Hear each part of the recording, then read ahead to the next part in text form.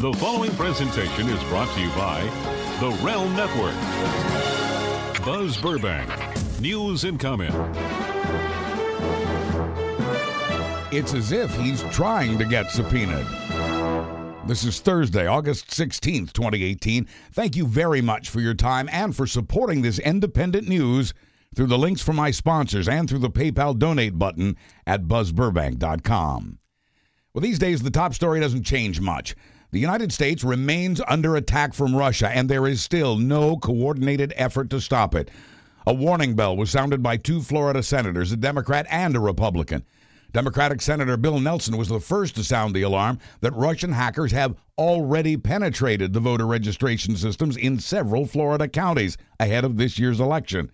Florida state officials, Republicans under Governor Rick Scott, say this is the first they've heard of it and that Nelson needs to provide evidence. Scott says Nelson is making stuff up.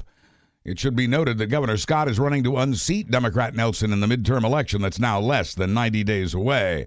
Senator Nelson, along with his Republican colleague Marco Rubio, sent a letter to Florida's county election commissioners 6 weeks ago, recommending they take advantage of the security help being offered by Homeland Security. They didn't. So, because the leaders of the Senate Intelligence Committee had asked him to do so, Bill Nelson got a bit more specific. Intelligence Committee Chairman Republican Richard Burr and co-chair Mark Warner, a Democrat, had asked Nelson and Rubio to notify Florida's county election supervisors that Russian operatives have penetrated the registration computers this year. Florida election officials, meanwhile, continue to insist they've heard nothing about this from Homeland Security or the FBI or anyone else. But now, two county officials say they were warned about this back in May from Senator Rubio, who was himself the target of Russian hacking in 2016 and who's also a member of the Intelligence Committee. According to the Mueller indictment of a dozen Russian intelligence officers, their operatives posed as a vendor in over 100 phishing emails sent to election officials in multiple Florida counties. The emails contained malware that would allow manipulation of the computerized registration lists. Eliminate a voter, eliminate a vote. You can imagine the chaos, said Senator Nelson, when voters go to the polls and they say, "I'm sorry, Mr. Jones, you're not registered." The Russians, he says, are in your records, and all they have to do is go in and start eliminating voters. And Florida is a crucial swing state for the nation. Now, both of Florida's senators and both leaders of the Intelligence Committee, Republicans and Democrats, say the Russians are back. And, says Senator Nelson in his latest warning, they now have free rein to move about. All 67 of Florida's counties have spent considerable time and money on stepping up election security, and they're preparing to accept federal help now. But Rubio has said he thinks the state's election officials are overconfident, that they're underestimating Russia's cyber abilities. He thinks county officials are ill-equipped to counter a Russian state. Florida's election officials say Rubio's remarks were vague and contained no advice on exactly what to watch for or how to deal with it. Neither Rubio nor Nelson can be more specific because much of what they know is classified and part of an ongoing investigation.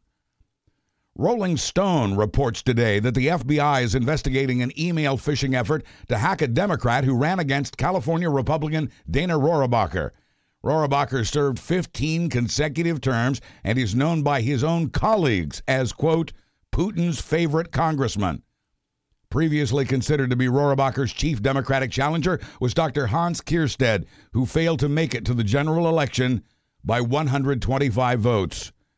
The FBI won't say who or what nation it suspects was behind the attack. Kierstead ran on an anti-Trump platform. As expected, the Russian attack continues. Our response continues to falter from a lack of coordination. After clumsily admitting last week that the June 2016 meeting in Trump Tower between Russians and Trump's son, son-in-law, and campaign manager was about getting damaging information on Clinton, Trump has now changed his story on collusion. He was effectively accidentally confessing to collusion between his campaign and Russia. For a year and a half, Trump's been insisting there was no collusion in tweet after tweet after tweet. In a tweet this past week, Trump declared no collusion to the best of my knowledge. Observers say it looks like Trump got coached by a lawyer for that tweet, adding for the first time, to the best of my knowledge. In that tweet, Trump was admitting that there may have been collusion between his campaign and Russia, but that he didn't know about it. That, too, is in doubt based on Trump's public request to Russia during the campaign to find Clinton's emails, something Russia did that same day. Robert Mueller wants to ask Trump about that, about why he dictated a false statement about that Trump Tower meeting and why he's now hedging on his claim of no collusion. It became clear that Trump has no intention of answering questions from special counsel Robert Mueller and that perhaps he never did. For quite a while, the White House insisted the president was eager to be interviewed to get this Russia thing cleared up while his lawyers and Mueller negotiated the terms of that interview.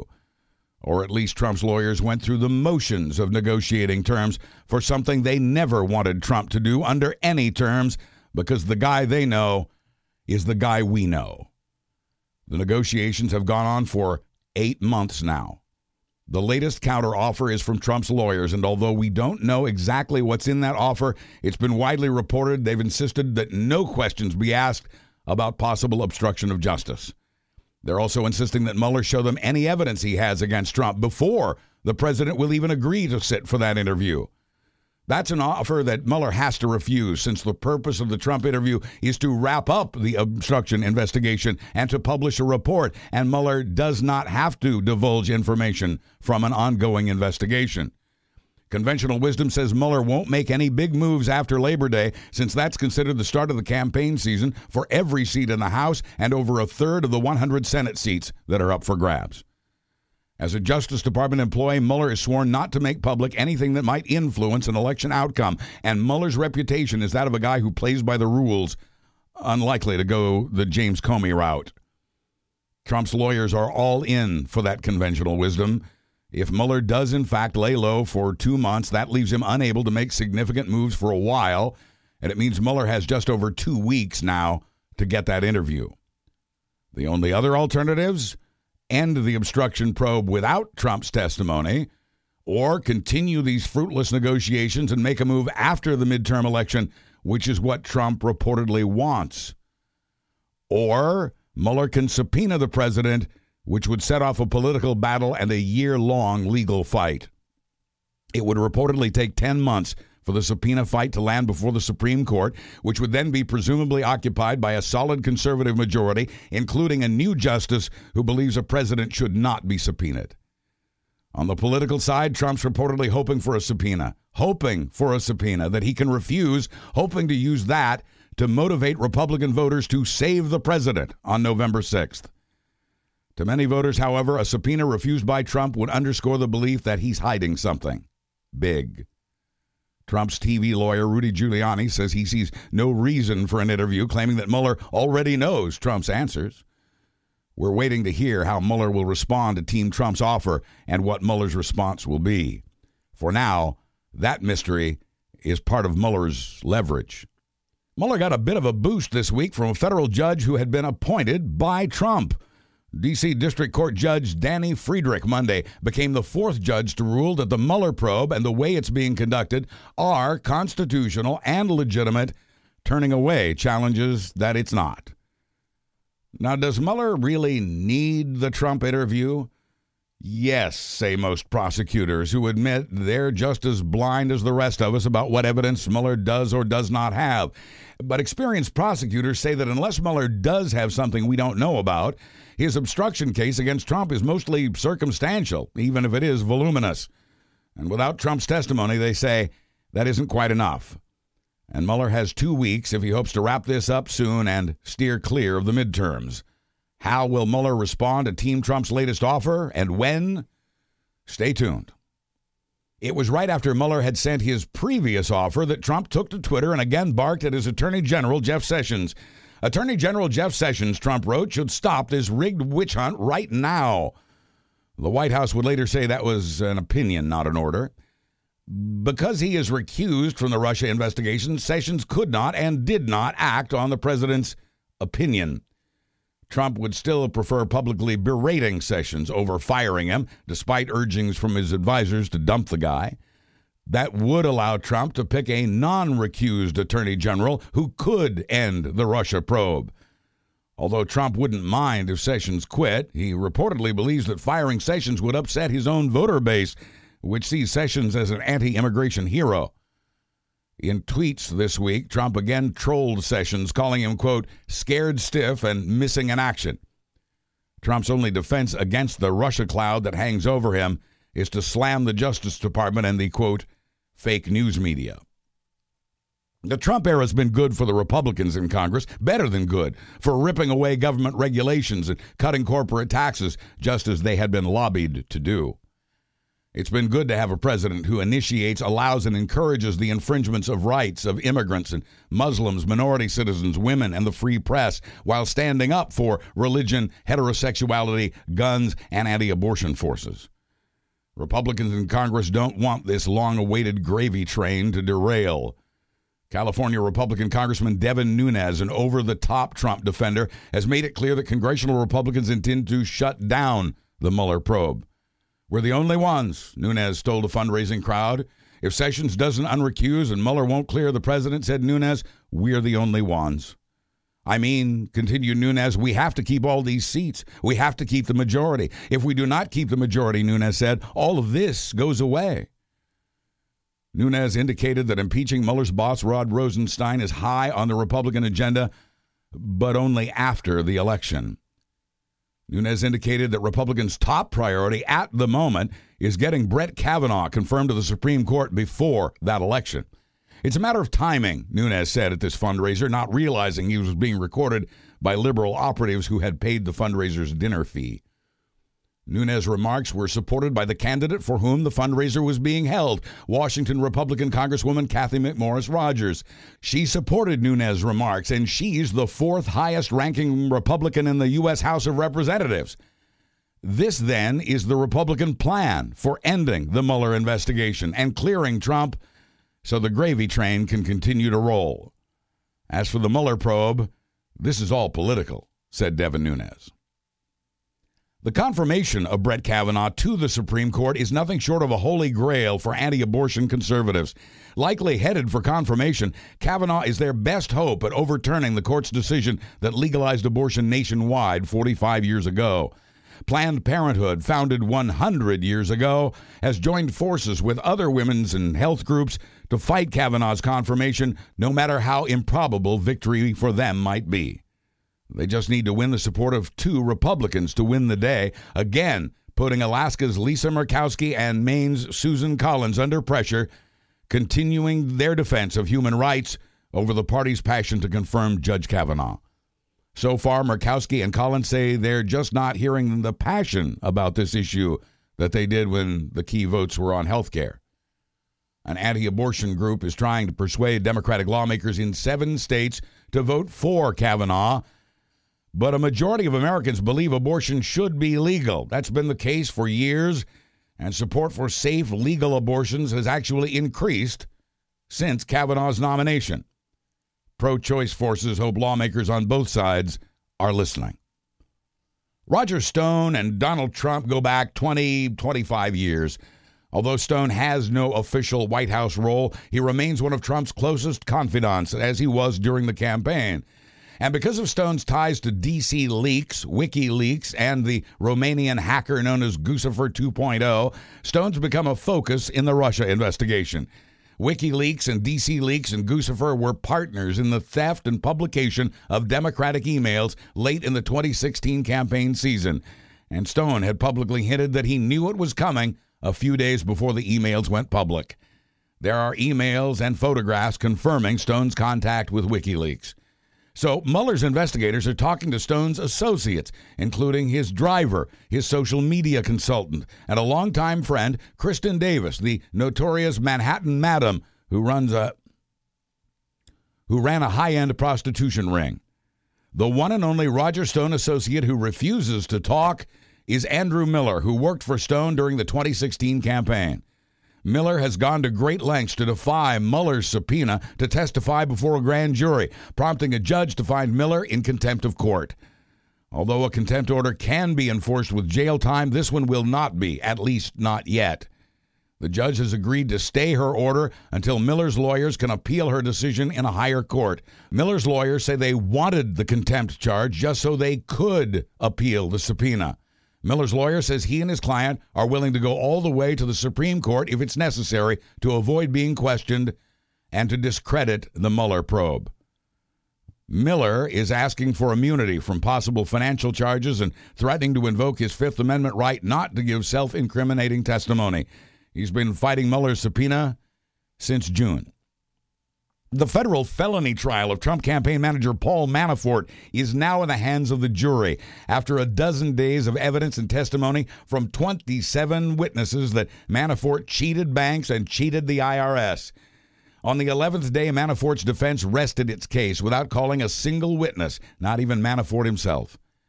Manafort's lawyers said they've already done their job through the cross-examination of witnesses, poking what they hope are holes in the prosecution's case. The judge rejected the defense's Hail Mary of asking that the case be dismissed. Manafort's lawyers' main effort was to try to discredit the star witness in the prosecution's case, Richard Gates, a longtime business partner of Manafort's and the man that Manafort chose to be Trump's deputy campaign manager. Rick Gates was originally charged with all the same things as Manafort, but most of those charges have now been dropped in exchange for Gates' cooperation with prosecutors. If Gates' testimony proves to be valuable, that will also be taken into consideration whenever he receives his sentence for the crime he's admitted committing. But another fascinating part of the prosecution case raised a question about another possible crime. Did Trump's campaign manager offer a high-ranking administration job to an executive at a small Chicago bank in exchange for loan approval?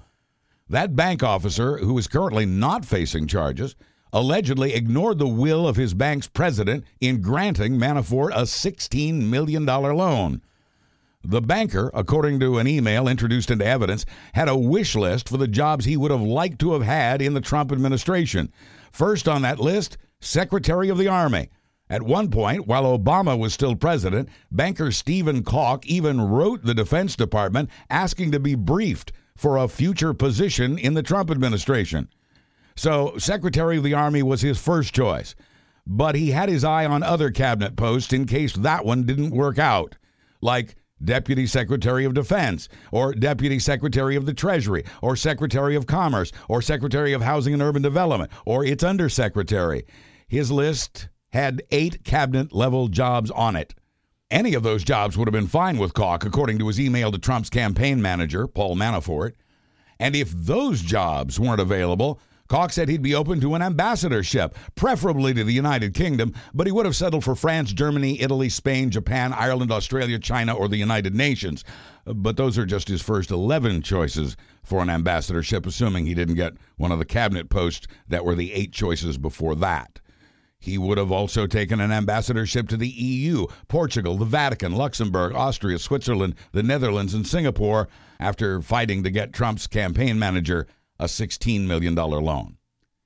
Again, Chicago banker Stephen Calk has not yet been charged with any crimes, and oddly, he was not called to the stand to testify in the Manafort case. We will likely find out why at some point, perhaps in Manafort's second federal felony trial, which starts in less than a month from now. Stay tuned. And yet another fascinating aspect to the Manafort trial has been the judge, U.S. District Judge T.S. Ellis III. Ellis has repeatedly criticized prosecutors in front of the jury, but late last week, Ellis instructed the jury to ignore one of his scoldings. "I was critical of counsel," said the judge, "for allowing an expert to remain in the courtroom. You may put that aside," he told the jury, adding, "I may well have been wrong." And then adding, "I was probably wrong. This robe," he continued, "doesn't make me any more than human." And then he seemed to walk back some of his other scoldings of prosecutors, adding, "Any criticism of counsel should be put aside. It doesn't have anything to do with this case." The jury seems to have taken everything in. Many of the jurors were taking notes. The Manafort trial is the first crucial test of the Mueller investigation. If Mueller wins it, he'll have a stronger hand in Manafort's second trial and a stronger hand in getting that testimony from Trump.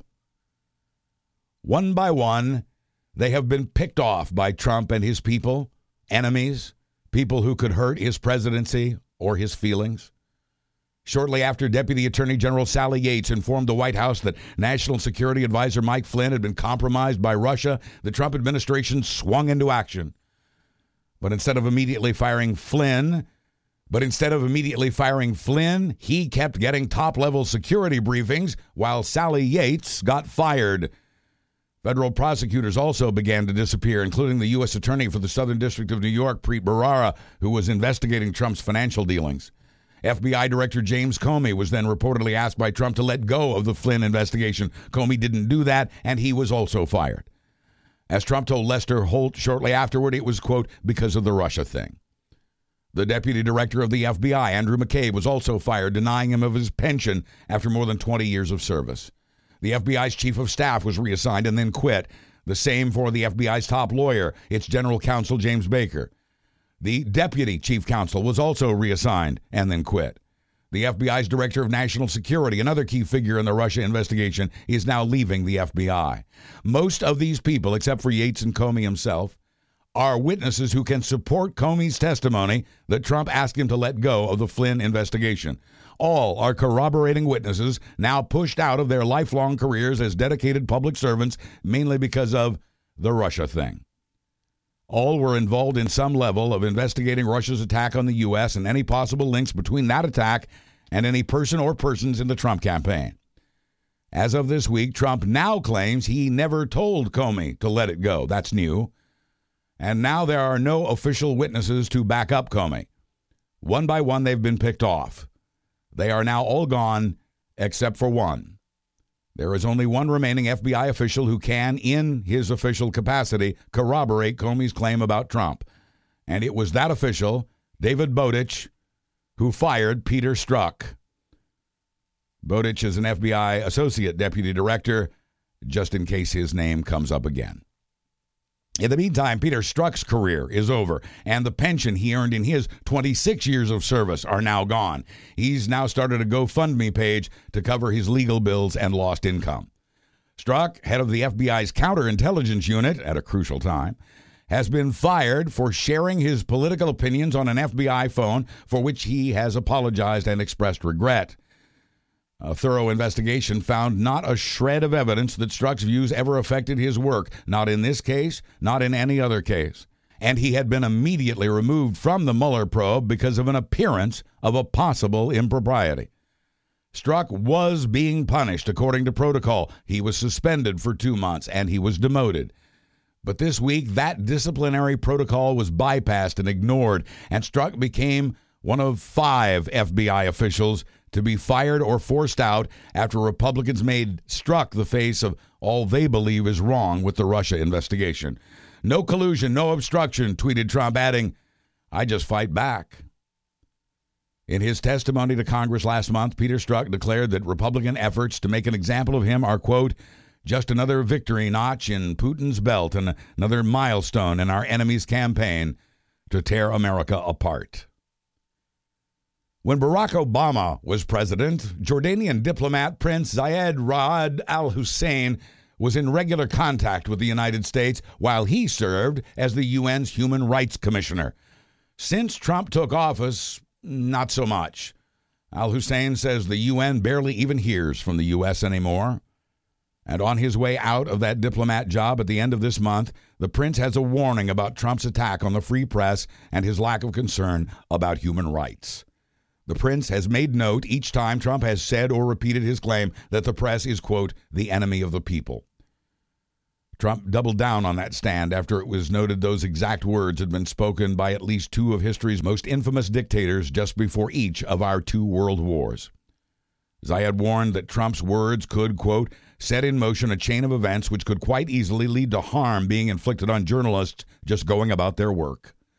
The prince also told the Guardian newspaper that such danger could prompt journalists to censor themselves for their own protection. He said it could lead to reporters getting hurt or killed. It's getting very close, he said, to incitement of violence. Journalists were indeed physically attacked in the weekend face-offs between white nationalists and their detractors. Some so-called Antifa protesters threw eggs, water bottles, and fireworks at journalists as well as the police. In a commemorative anti-hate march in Charlottesville, one Antifa marcher shouted to the camera, "F you, snitch-ass news bitch, F you," as he took swings at the camera. Another alt-right marcher shoved his hands into a camera to try to cover the lens. The war on our free press is getting as physical as the Jordanian prince had feared. LA Times editorial writer Brett Stevens got a voicemail that went, "Hey, Brett, what do you think? Do you think the pen is mightier than the sword, or that the AR is mightier than the pen?" "I don't carry an AR," continues the caller, "but once we start shooting you effers, you aren't going to pop off like you do now."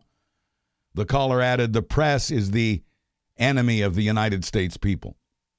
After 2 years of relentless floggings by Trump, the news media may be ready to fight back. Trump has called their reporting fake more than 400 times. Fake news and, most recently, disgusting. The Boston Globe has so far gotten more than 350 other news outlets to join in its pushback on their editorial pages today. The Dallas Morning News and the Miami Herald, the Tampa Bay Times, the Chicago Tribune, the Des Moines Register, and the St. Louis Post-Dispatch, and the Denver Post are all on board, as are small weekly newspapers that only reach a couple thousand people each.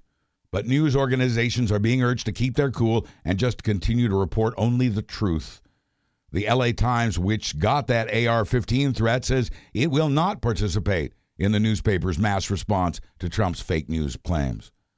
The Trump-supporting editorial board at the Wall Street Journal went a different way, saying the president has as much right to free speech as the media. But check your local newspaper today, where you'll find an editorial about Trump and the press. It may make you want a subscription. In the battle between Donald Trump and Robert Mueller, who's winning? According to an excellent analysis by the Washington Post's Greg Sargent, it's Mueller.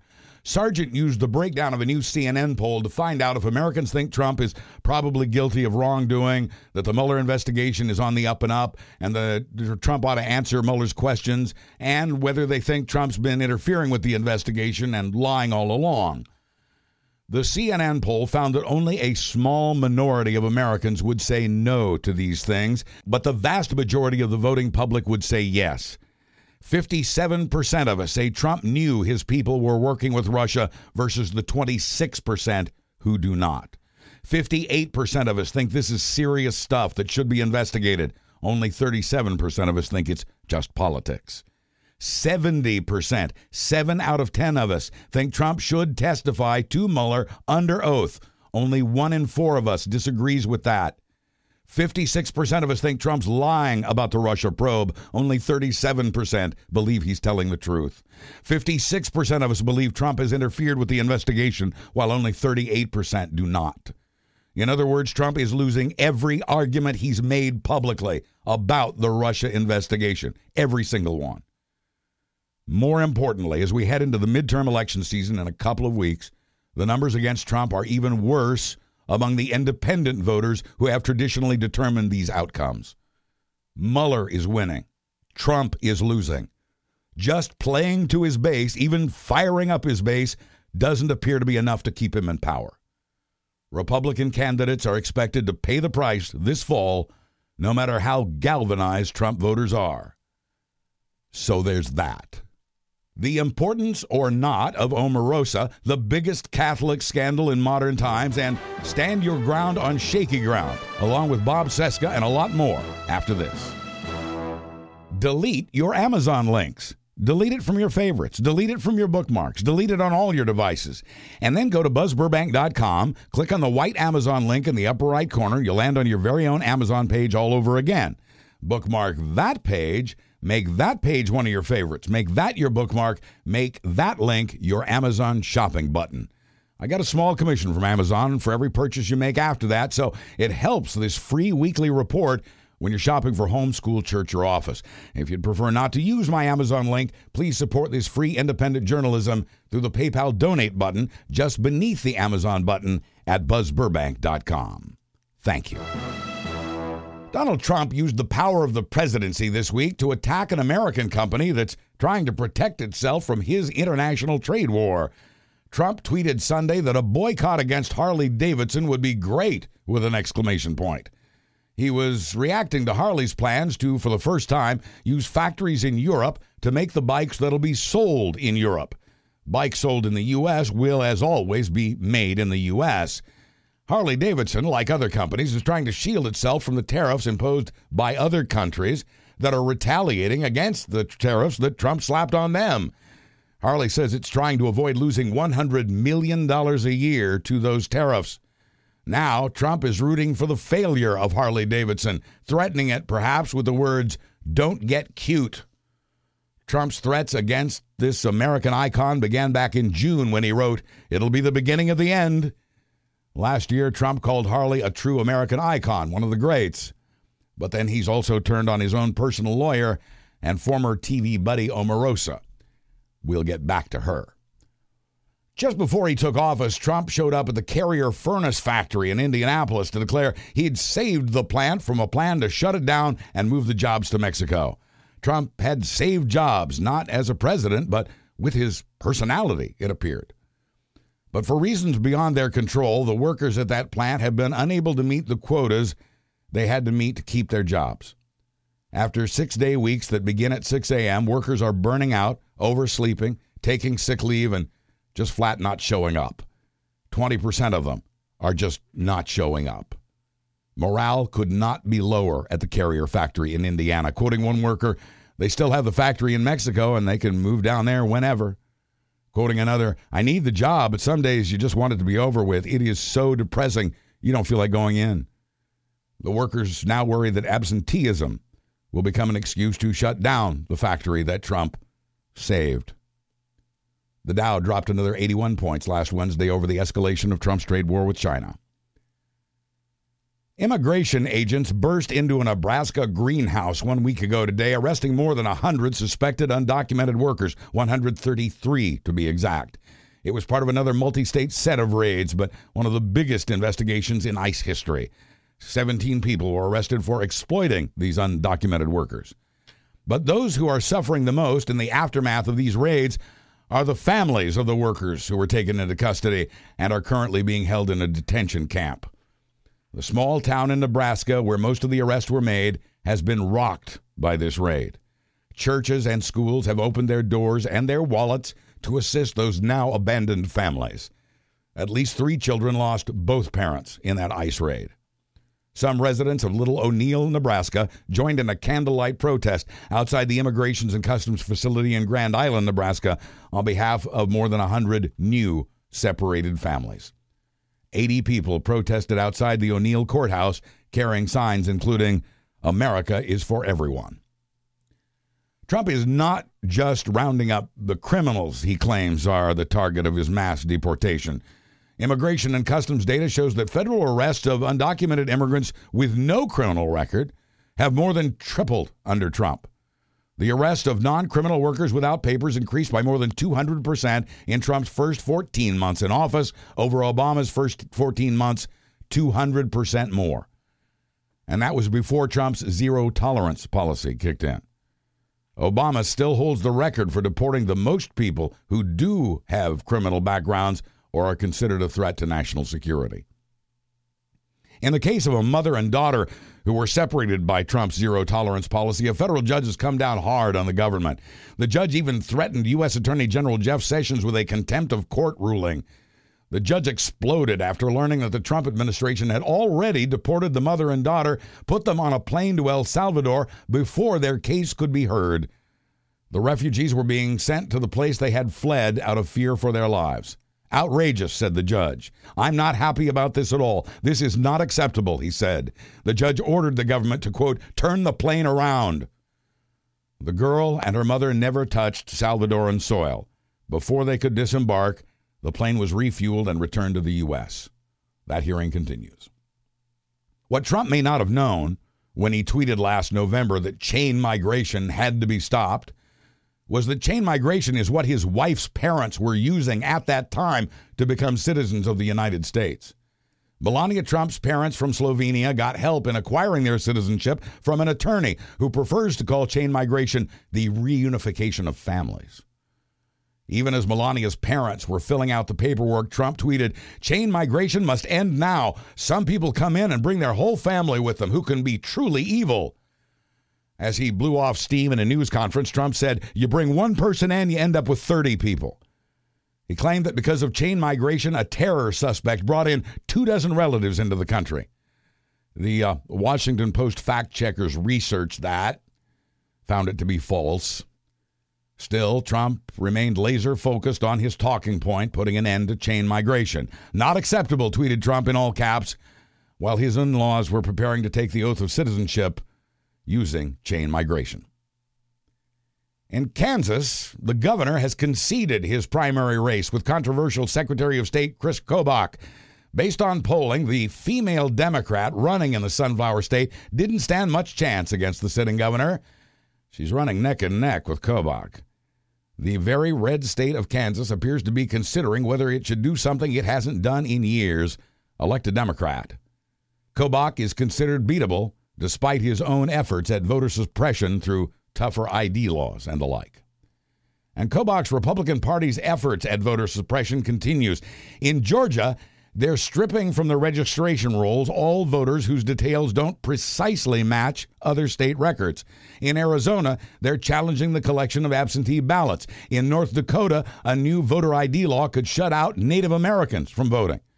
In the Obama era, the federal government would swoop in to protect voting rights. In the Trump era, the government's doing what it can to support these state-level voter suppression moves. One order from Jeff Sessions' Justice Department required a faster purging of the voter registration rolls in Kentucky. The Trump Justice Department also helped Texas win against gerrymandering charges in the Supreme Court. As a University of Washington law professor told the New York Times, it's hard to justify some of these measures as anything but an attempt to entrench Republicans in office. The Democrats now see another opening for their intended sweep of this year's congressional races. In New York State, Republican Congressman Chris Collins has pulled out of his re-election bid after being arrested by the feds and being charged with insider trading. Collins maintains his innocence but says he dropped out to avoid hurting President Trump. Collins was the first member of Congress to endorse the Trump campaign and nominated Trump at the party's convention. His departure leaves New York Republicans scrambling for a replacement when it's already too late to remove his name from the November ballot unless he jumps to another race like town clerk. That makes his vacated congressional seat a target for Democrats on the march. Collins faces up to 150 years in prison. When history is ready to judge how Donald Trump got elected president, it will have some unusually detailed data on which we can base that conclusion. A new Pew Research study, the most detailed of its kind ever, finds that yes, it was the votes of Trump supporters and some independents and some disgruntled Democrats who either voted for him or a third-party candidate. But the study, which even confirmed that the people surveyed actually did vote, found that the credit for Trump's victory goes every bit as much to those who didn't vote. In short, it was non-voters who made Trump president. Most of them were registered to vote. They just didn't. Only about 30% of registered voters actually bothered to cast a ballot. Younger adults, who are expected to make a dramatic showing this November, made up 2/3 of those who didn't vote in 2016. Low-income and minority voters make up about half of those who don't vote. And a new Gallup poll shows Democrats more open to socialism than at any time in 10 years of that question being asked. Democrats have a more positive view of socialism than they do of capitalism, backing up conservative claims that Democrats have become more socialist. Democrats' approval of capitalism fell a lot in the past 2 years, from 56% to 47%. Gallup researchers point to the advances made by Bernie Sanders, Alexandria Ocasio-Cortez, and other socialist candidates. The shift is driven by young people. Gallup says people between the ages of 19 and 49 are the most likely to support socialist views. Between the ages of 18 and 29, even more so. More than 24 socialist candidates have been elected as Democrats this year in towns big and small from coast to coast. Now, the fact that Trump's former TV co-star has written a book outlining his racism and mental instability isn't news. What is news is that Trump and his White House don't take security seriously, never have. That's evidence in that so many White House aides had access to highly classified information without the proper clearance, including Trump's own son-in-law. It's evidenced in Trump's continued use of an unsecured phone. And it was called to our attention again this week in a rather shocking way when we learned that Omarosa Manigault Newman had recorded a conversation with Trump's chief of staff in the supposedly secure Situation Room. A secure White House never would have allowed a recording device into that room. A normal White House wouldn't have summoned Omarosa to the sit room to discuss a personnel matter, namely her firing. But then a normal White House wouldn't have hired Omarosa. The news is not that Omarosa was offered $15,000 a month to say nothing about Trump after her dismissal. It's that she had access to the Situation Room. That's the room in which President Kennedy strategized the Cuban Missile Crisis. He had that room created just for that. It's where President Johnson strategized the Tet Offensive in Vietnam, even if Johnson did occasionally report to that room wearing his pajamas. It's the room where President Carter negotiated for the release of Americans held captive in Iran, and it's the room in which President Obama monitored the super-secret raid that captured and killed Osama bin Laden. Now, it was being used to fire a presidential aide that the White House worried would do exactly what she did, start spilling the beans. The news this week was not that Omarosa claims to have seen Trump eat a paper note so that it wouldn't go into the official presidential records. The news here is that her book and the tapes she's released prompted Trump to reveal that Omarosa had signed a non-disclosure agreement for a job in his campaign. Omarosa says it wasn't a real job, it was hush money, $15,000 a month, the same amount other former White House aides are being paid in exchange for their silence. Standard fee. This so-called job was hers if she would simply sign a confidentiality agreement that sought to keep her from saying anything about what went on inside the White House or saying anything bad about Trump, his family, or their businesses. Same for Vice President Mike Pence and his family. Ever. For the rest of her life. Even if the payment stopped. That's what's in the contract.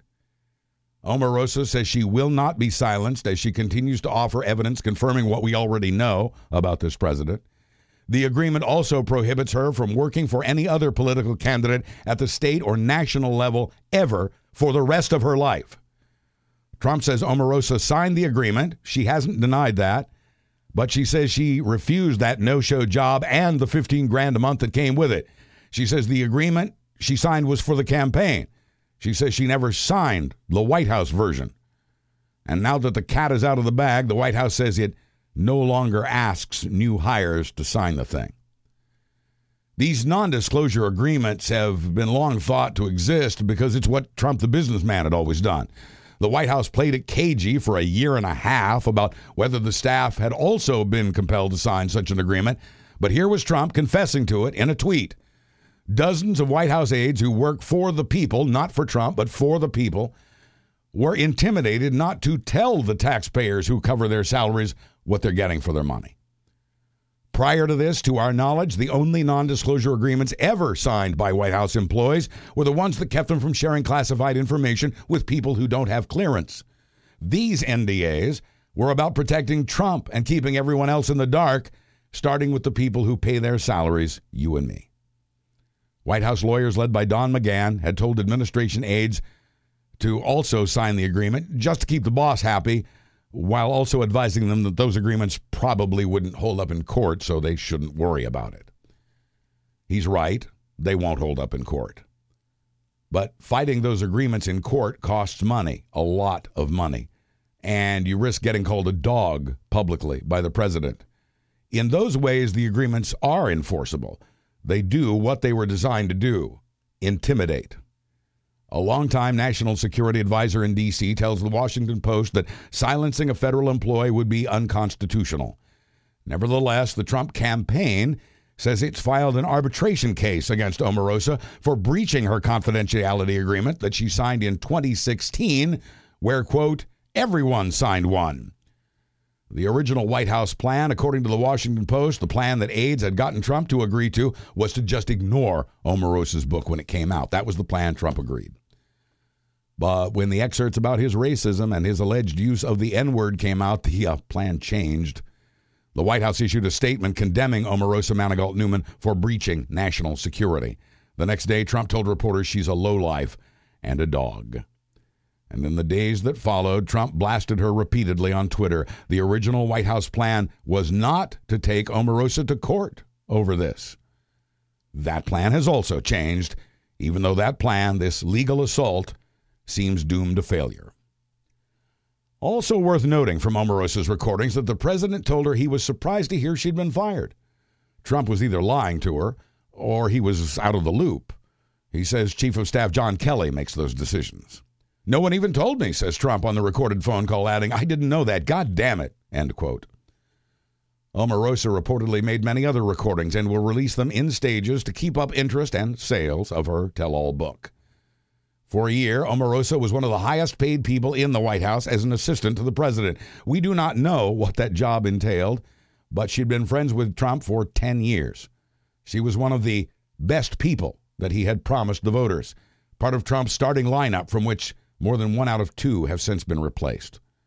Since this story broke, Trump has called Omarosa a lowlife, a dog, wacky, and a crybaby, to name a few, after praising her and giving her a cush job in the White House that was created especially for her, and then keeping her on for a year because she was one of his best people. Omarosa says she has also spoken with special counsel Robert Mueller. On The Apprentice, Trump expressed his admiration for her conniving abilities. These days, not so much. It was on the set of The Apprentice where Omarosa and others confirm that Trump had behaved as a racist and misogynist and that he had, in fact, repeatedly used the N-word. His story has so far been backed up by others, celebrity contestants, including Penn Jillette and Tom Arnold, that Trump said these things and that it was recorded on video. Interest in these tapes spiked after the release of the Access Hollywood recording in which Trump says he likes to grab women by their genitals. Apprentice producer Mark Burnett refuses to release any outtakes from the show and refuses to comment publicly about this. He says he cannot release them legally and that neither can Apprentice distributor MGM, insisting he has consistently supported Democratic candidates.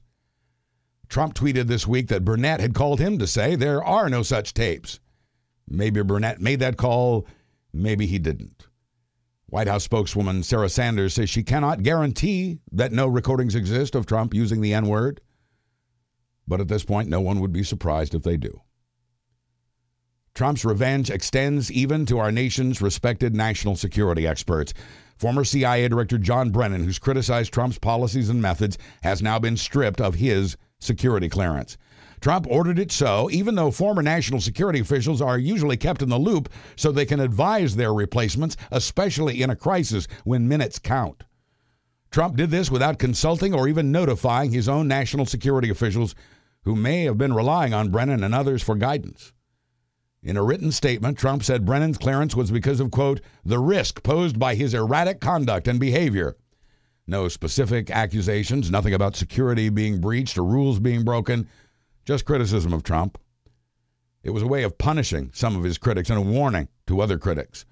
Brennan had called Trump treasonous after the Helsinki news conference in which Trump expressed more confidence in the word of Vladimir Putin than in the words of U.S. intelligence. Trump may also be trying to distract people away from Omarosa and away from the Manafort trial. It would seem so since the revocation announcement made yesterday was dated July 26th, more than 3 weeks ago, just waiting for the right moment to be released. But Brennan, like Omarosa, says he will not be silenced.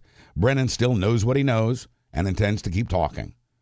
The White House had previously announced that Trump was looking to also strip those clearances from others, including James Comey and other officials who served in both the Bush and Obama administrations. Those others include former Deputy FBI Director Andrew McCabe, former FBI agent Peter Strzok, former Acting Attorney General Sally Yates, as well as Obama officials Susan Rice and former National Intelligence Director James Clapper. House Speaker Paul Ryan brushed off Trump's decision, saying, I think he's trolling people, honestly. But to Salon.com's Bob Cesca, it sounds more like an enemy's list. Thank you, Buzz. Former CIA Director John Brennan isn't the first official to be punished by Donald Trump for being mean to Donald Trump, and he won't be the last. In fact, Trump's wrath will only expand from here unless he's stopped by impeachment, resignation, or the 2020 election. Trump rescinded Brennan's security clearance because Trump is a petty little turd. A vindictive man-toddler who wrongfully believes presidential powers were designed as a salve for his fragile ego rather than a means by which to serve the American people. It turns out Trump revoked Brennan's clearance due to, quote, risks posed by his erratic conduct and behavior. Not only did Trump punish a critic, he punished a critic while gaslighting the rest of us at the same time by accusing Brennan of exactly the kind of behavior we've all observed from Trump countless times a day, the very behavior that makes Trump himself a horrible president and a massive national security liability. Sarah Sanders told reporters, quote, Mr. Brennan's lying and recent conduct, characterized by increasingly frenzied commentary, is wholly inconsistent with access to the nation's most closely held secrets and facilitates the aim for our adversaries, which is to sow division and chaos. Replace Brennan with Trump and it makes sense. Seriously now. Here we are with a president who's easily the most erratic, easily the most incompetent, easily the most compromised, and easily the most damaging to national security of any president in recent memory, punishing other officials because he says they're being erratic and a threat to national security. In other words, the very behavior that Trump has repeatedly rejected outright, the presidential voice, is the behavior he expects from everyone else. This is like punishing someone for smoking and telling all of your disciples how smoking is disgusting and stupid, while you yourself are smoking an entire pack of unfiltered Luckies, 2 or 3 of them a day. Nevertheless, we shouldn't be surprised that President Spazzy and all of his fanboys hold everyone else to standards of decency and decorum that Trump openly rejects. So it's not even Trump's behavior the Red Hats seem to like, it's Trump himself, as if we needed more evidence that it's all a big cult. After Trump illustrated for the world how petty and childish he truly is, Brennan responded on Twitter with a salient warning, quote, this action is part of a broader effort by Mr. Trump to suppress freedom of speech and punish critics. It should gravely worry all Americans, including intelligence professionals, about the cost of speaking out. My principles are worth far more than clearances. I will not relent, unquote. This isn't the beginning of Trump's descent toward despotism, but it's another gigantic red flag confirming many of our greatest fears about his presidency and how he intends to maintain power. He started with the firing of James Comey, then followed later with the firing of Andrew McCabe, a matter of days before his pension was due to fully vest. And then there's Peter Strzok, who was fired in defiance of at least 2 internal Department of Justice reviews of his conduct. Indeed, there will be many more law enforcement and intelligence community officials and agents who will be punished if not entirely disappeared by Trump. The president even named some of the villains on his enemies list. Quote, as part of the review, I am evaluating action with respect to the following individuals: James Clapper, James Comey, Michael Hayden, Sally Yates, Susan Rice, Andrew McCabe, Peter Strzok, Lisa Page, and Bruce Orr, unquote. All familiar names from Trump's tweets. As Brennan predicted, these names are just the beginning. Trump will use the cockamamie deep state coup conspiracy theory as a pretext for consolidating his power. It'll start with firings and other snippy trespasses like revoking more clearances. And then when that doesn't fully shield Trump from accountability and, the law, he'll start arresting people. He'll start arresting Justice Department people and expand his reach to the Defense Department and eventually to journalists. Trump knows that in America, you have to ease into autocracy to mitigate any outrage. So he'll take a boiled frog approach by taking his time. But before we know it, Trump will have dispatched an entire roster of enemies, further emulating his hero and benefactor, Mr. Putin. In reality, back here on Earth 1, every last human being on Trump's enemies list has acted as respectable, patriotic public servants with a sense of priorities and maturity, traits that Donald Trump will never possess, not even if he tries. Their only crimes are to speak poorly of this horrendously dangerous president. Think about that.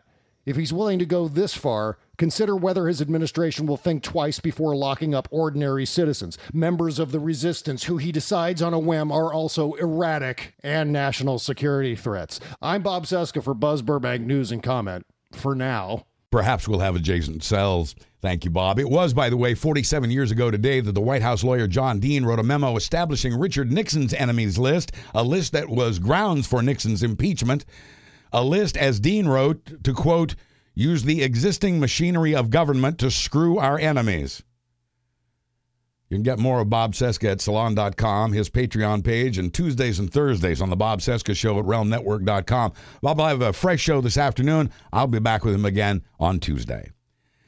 Twitter has finally suspended alt-right conspiracy theorist Alex Jones, but only for 7 days. Jones had already been booted off Facebook, iTunes, YouTube, and Spotify. Twitter suspended the InfoWars founder's account after he tweeted a link to a video calling on his supporters to get their battle rifles ready against the media. Twitter said that violates its rules about inciting violence. See also above story about Trump's war on the press. Jones is among those perpetrating the hoax that 9/11, the Sandy Hook massacre of young children, and the Parkland, Florida massacre of high school students were all staged. 1,000 identified children were sexually abused by more than 300 identified Catholic priests for more than 70 years, and that's just in Pennsylvania. And these are just the cases we know about. After a 1.5-year-long grand jury investigation, the grand jury says there are probably thousands of other victims. The biggest investigation ever of sexual abuse by priests has revealed the biggest American priest scandal ever. The grand jury's report says, quote, priests were raping little boys and little girls, and the men of God who were responsible for them not only did nothing, they hid it all. A priest removed for being a legal liability was encouraged into his new career by a job recommendation from the parish, a recommendation that landed him a new job at a Disney park. The investigation focused on the diocese in Pittsburgh, Scranton, Harrisburg, Erie, Greensburg, and Allentown, and included over 2 million documents from the church's secret archives. The numbers are staggering and the details are horrifying and not for young ears. Hit pause now if you need to, or turn down the sound for the next 30 seconds. A 14-year-old boy was raped so brutally he suffered back injuries that led to a painkiller addiction that then led to his own death by overdose. A 7-year-old boy was abused by a priest who then instructed him to go to confession and to repeat his sins to that same priest. One boy in Pittsburgh was forced to pose as a naked Christ on a cross while priests took Polaroid pictures. The priest plural gave the boy a gold cross to wear so he and the other abused boys with those crosses could easily be identified by other pedophile priests. And these are not the worst stories. I'll spare you the others here. But as the grand jury wrote in its report, it needs to be said. Criminal charges will be filed subsequent to the grand jury's investigation, but many of these priests have since died, and the statute of limitations prevents the prosecution of some others. There's now new talk of rewriting those statutes, and lawmakers are motivated, led by State Representative Mark Rossi, who says he was raped by a priest in his Berks County Catholic school, as was a friend of his who committed suicide just 8 years ago. The Pennsylvania investigation traced the abuse and cover-ups all the way to the Vatican, which so far has no comment. And these are just the cases we know about. And this is about just 6 dioceses in Pennsylvania. One state, not including Philadelphia. Hot enough for you? I'm not talking about today's local weather. I'm talking about the climate. Phoenix lost 155 people to the heat last summer as the planet gets warmer. All but 3 of those people were Arizona natives. Maricopa County now spends 2/3 of the year at or above highs of 100. They lost 70 people this year in Montreal. Philadelphia now spends 100 days each year at or above highs of 90 degrees, more than twice as many days as it did just 18 years ago. In Europe, nuclear reactors were shut down this summer because the water in the ground was no longer cool enough to cool the nuclear reactor core. There have been dozens of deaths in Japan from the heat. Worldwide, it's the 4th hottest year on record, beaten only barely by the 3 years before this one. It got so hot in Phoenix this year, planes couldn't take off. Will people someday have to abandon places like Phoenix? Quoting an epidemiologist at Brown University, there's a point at which the human body cannot cool itself, which means you're either in an air-conditioned space or you're having serious health problems. Some places in the U.S., he says, will get to that point, adding, the way we live, work, and play will be altered by rising temperatures. A new study says it doesn't cool off at night the way it used to, and that the hottest days of summer could be a full 15 degrees hotter, driving thousands of people to emergency rooms.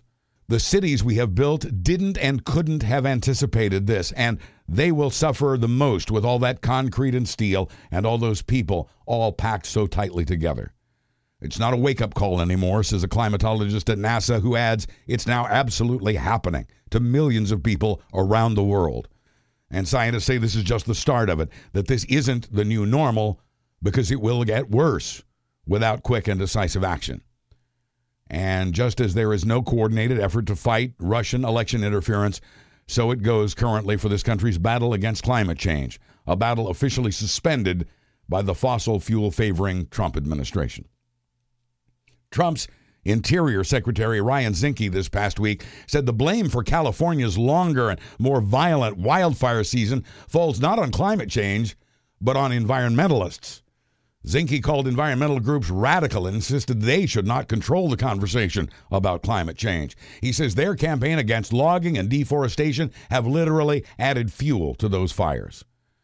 Trump himself joined in on Twitter, saying the fires are made worse by, quote, bad environmental laws, along with the false claim that California was diverting valuable firefighting water into the Pacific Ocean.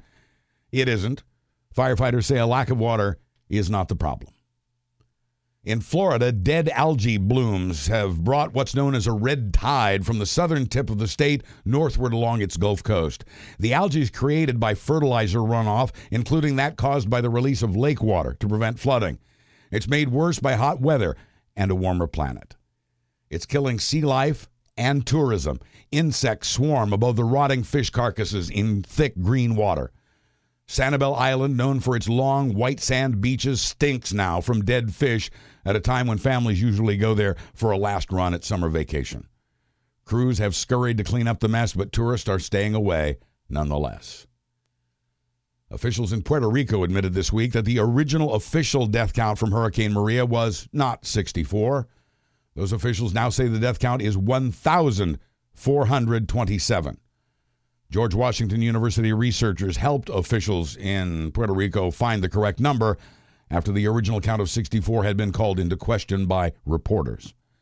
Many of the victims died of bacterial infection from a lack of clean drinking water. Many died in hospitals and other care facilities when the island-wide power failure shut off their oxygen and other medical equipment.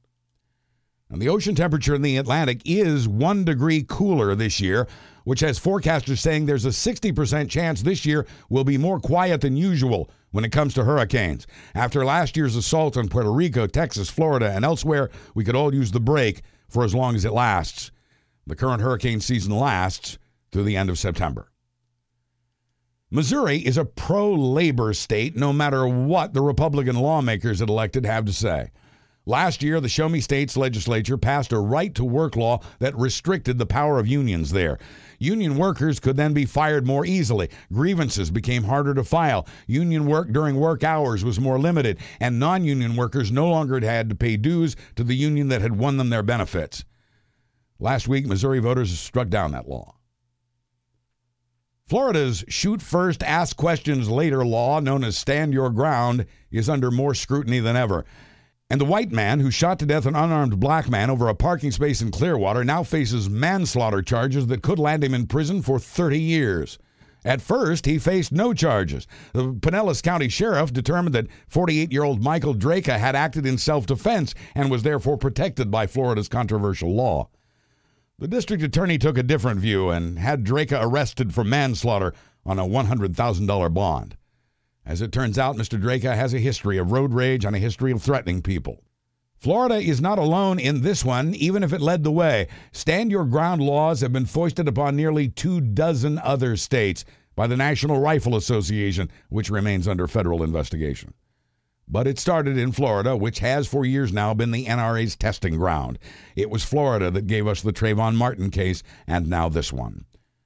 And with the massacre at Stoneman Douglas High School just 6 months behind us now, Florida's never been more ripe to dump Stand Your Ground. Meanwhile, keep an eye on this late-breaking development.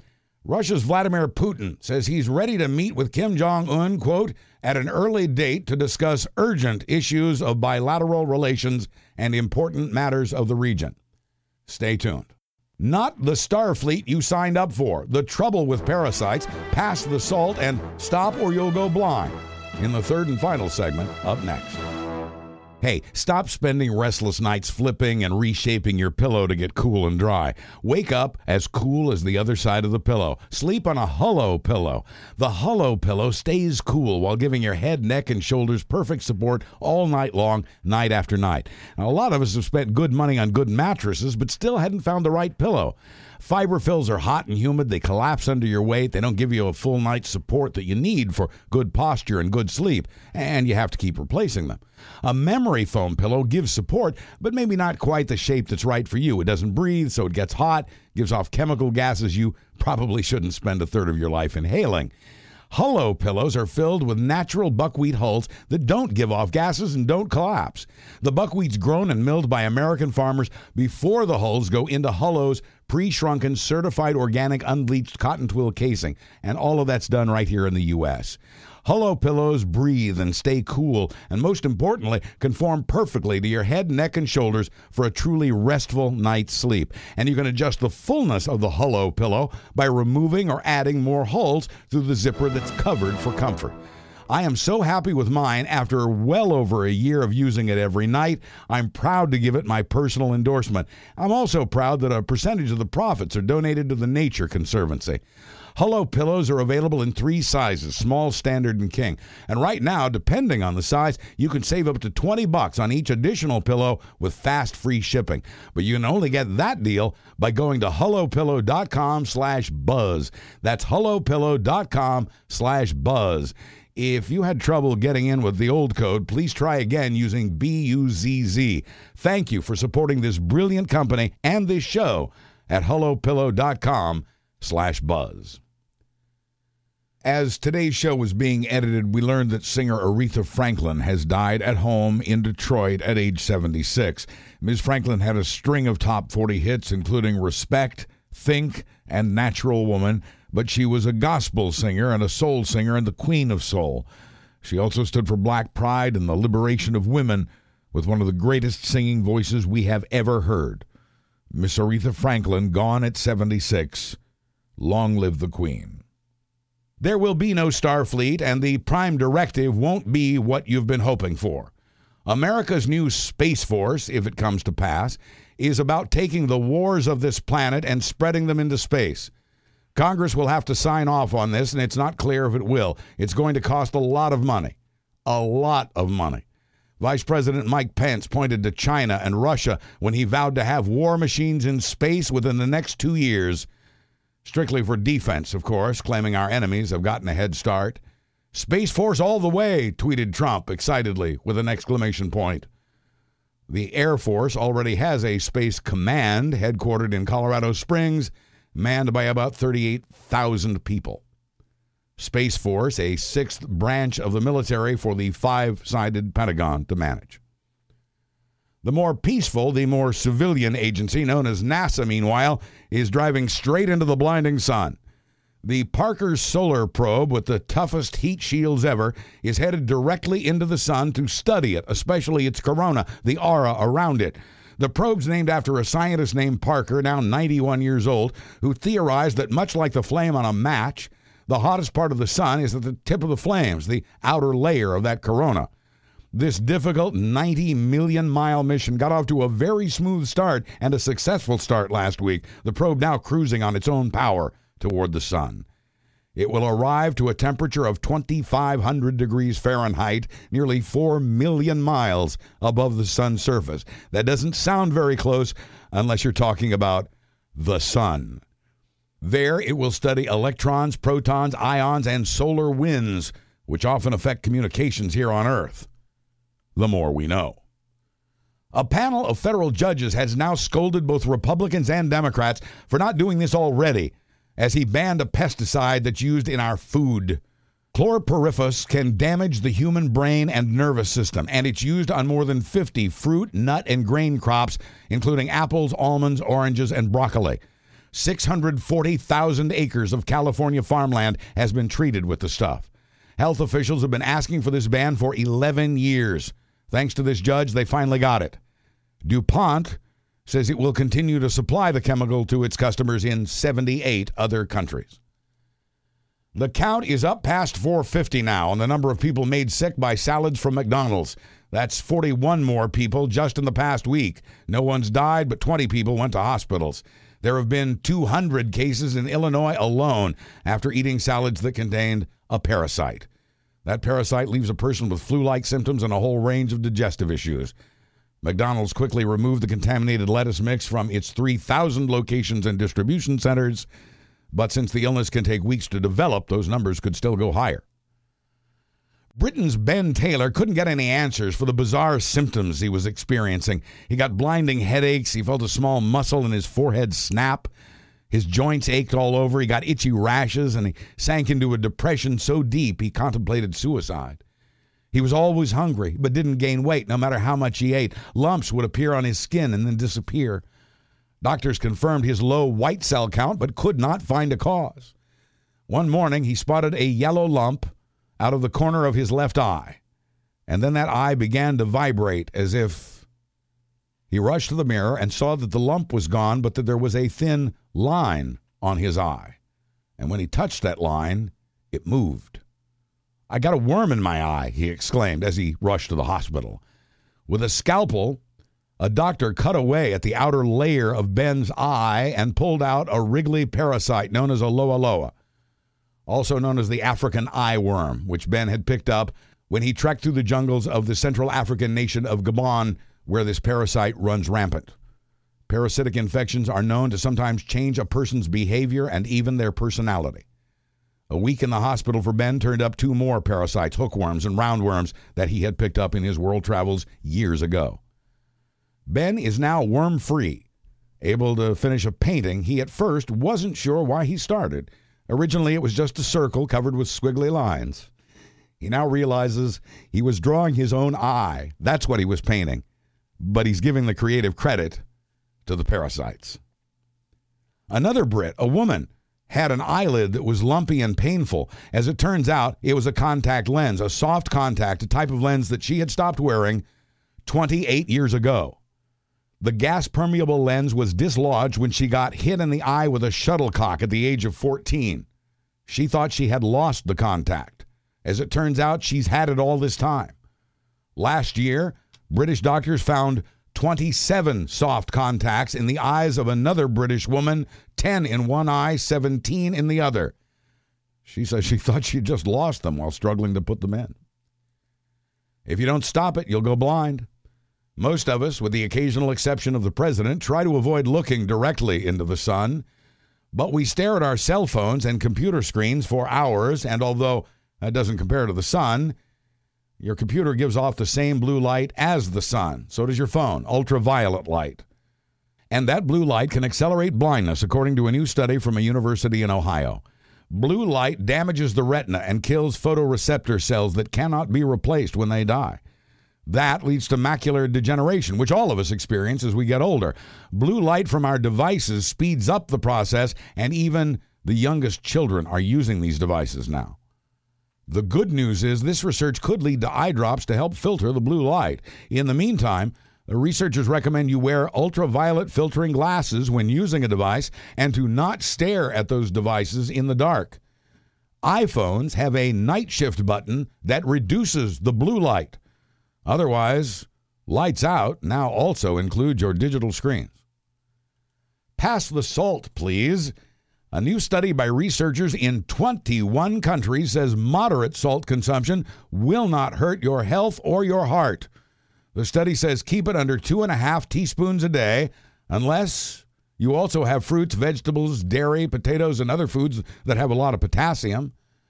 Cardiologists know a healthy heart requires a balance of sodium versus potassium. The more bananas you eat, the more you can go over that 2.5 teaspoon limit. That's nearly double the limit recommended by the American Heart Association. But again, this new study was a joint effort by 21 countries. Our doctors may have some thoughts on this. The decision is ultimately ours. Will North Dakota become the 10th state to legalize recreational marijuana? A college student there has rounded up 1,000 more signatures than he needed to get the question on the ballot. If that happens, it'll likely pass, since North Dakotans overwhelmingly already approved medical marijuana nearly 2 years ago. North Dakota law enforcement is speaking out against the proposal, saying that legalization will cause a rise in other crimes. Maybe it was the weed that made The Meg the #1 movie in North America over the weekend. Expected to be a flop, this killer shark movie, The Meg, scored a $45 million take in its opening weekend and another $97 million in the rest of the world, half of that $97 million in China. The partially computer-animated movie was made in China. Mission Impossible Fallout fell to second in its second week, but with a solid $20 million. Christopher Robin was third. The low-budget Slender Man was fourth. Spike Lee's Black KK Klansman was fifth. Already his most successful film in a decade. For previews, theaters, showtimes, and tickets, please click through my Fandango link at buzzburbank.com. It may be too little too late, but the Oscar people are trying to get you to watch their award show again. Viewership dropped like a rock in recent years. Last year was the lowest on record. The Academy of Motion Picture Arts and Sciences says it has a plan to attract more viewers, to absolutely, positively limit the telecast to 3 hours, and to add a category for achievement in popular film. In other words, all those Spider-Man, Batman, and other action movies typically passed over will finally get a chance to win something, even if it's never been the Academy's idea of greatness. And it is the first new category the 91-year-old Academy's added since Best Animated Feature Film 17 years ago. They will accomplish this newfound brevity by handing out some awards during the commercials, which is the part that ABC cares about, and then show brief clips from those presentations later. And this year, the Oscars will air on February 9th, 6 days after the Super Bowl. The Oscars, often considered the Super Bowl of movies, since it, too, has traditionally been a magnet for advertisers. Look at the time. Even I should have been played off by now. And speaking of time, how's 4 minutes? When a San Diego woman realized her $30,000 diamond ring had accidentally been thrown in the trash, and that the trash truck had already carried it away, she was pessimistic. Even more so when she learned that the truck had already unloaded at the dump. There was, as sometimes happens, a grand search by the sanitation workers, even knowing that sometimes they never find the thing they're looking for. But they did find this woman's ring after a search that lasted 4 minutes. It took only 4 minutes to find a diamond in a dump. Quoting a spokesman for the city, that was pretty good. Jesse swears a lot. A lot. Firefighters in London discovered this firsthand as they tried to rescue Jessie from the roof of a house where she'd been stuck for 3 days. Jessie got up there by flying up there. Jessie is a macaw that escaped from its owner, who lives in the house next door. The owner tried to rescue Jessie herself, but neither she nor the local SPCA had any luck, so they rang up the fire brigade. Quoting a firefighter, "We were told that to bond with the parrot, you have to tell her I love you," which is exactly what the crew manager did. He says Jessie returned the greeting and kept talking, and that included a lot of swearing also. The owner had also taught the firefighters how to speak to Jessie in Turkish and Greek because the bird speaks those languages too. There was great concern that the macaw had somehow gotten injured in this adventure, but that was relieved when Jessie left the firefighters and flew to another neighbor's roof. The dutiful public servants then moved their ladder truck and finally captured the bad bird and returned it to its equally colorful owner. The firefighters may have done a bit of swearing that day as well. And finally, Los Angeles police investigators are studying a viral video that shows a man jumping into the hippopotamus exhibit at the zoo, slapping a hippo on the butt, and then quickly running away. In the video, the hippo seems completely unfazed by the entire incident. Hippos are very tough. Or maybe they just get that a lot. But that doesn't make it okay. I'm Buzz Burbank. Thank you for listening and for supporting my sponsors at BuzzBurbank.com. I'll be back next Thursday with another Buzz Burbank News and Comment. Buzz, buzz, buzz, buzz. Buzz, buzz, buzz, buzz. Buzz, buzz, buzz, buzz. The preceding presentation was brought to you by the Realm Network.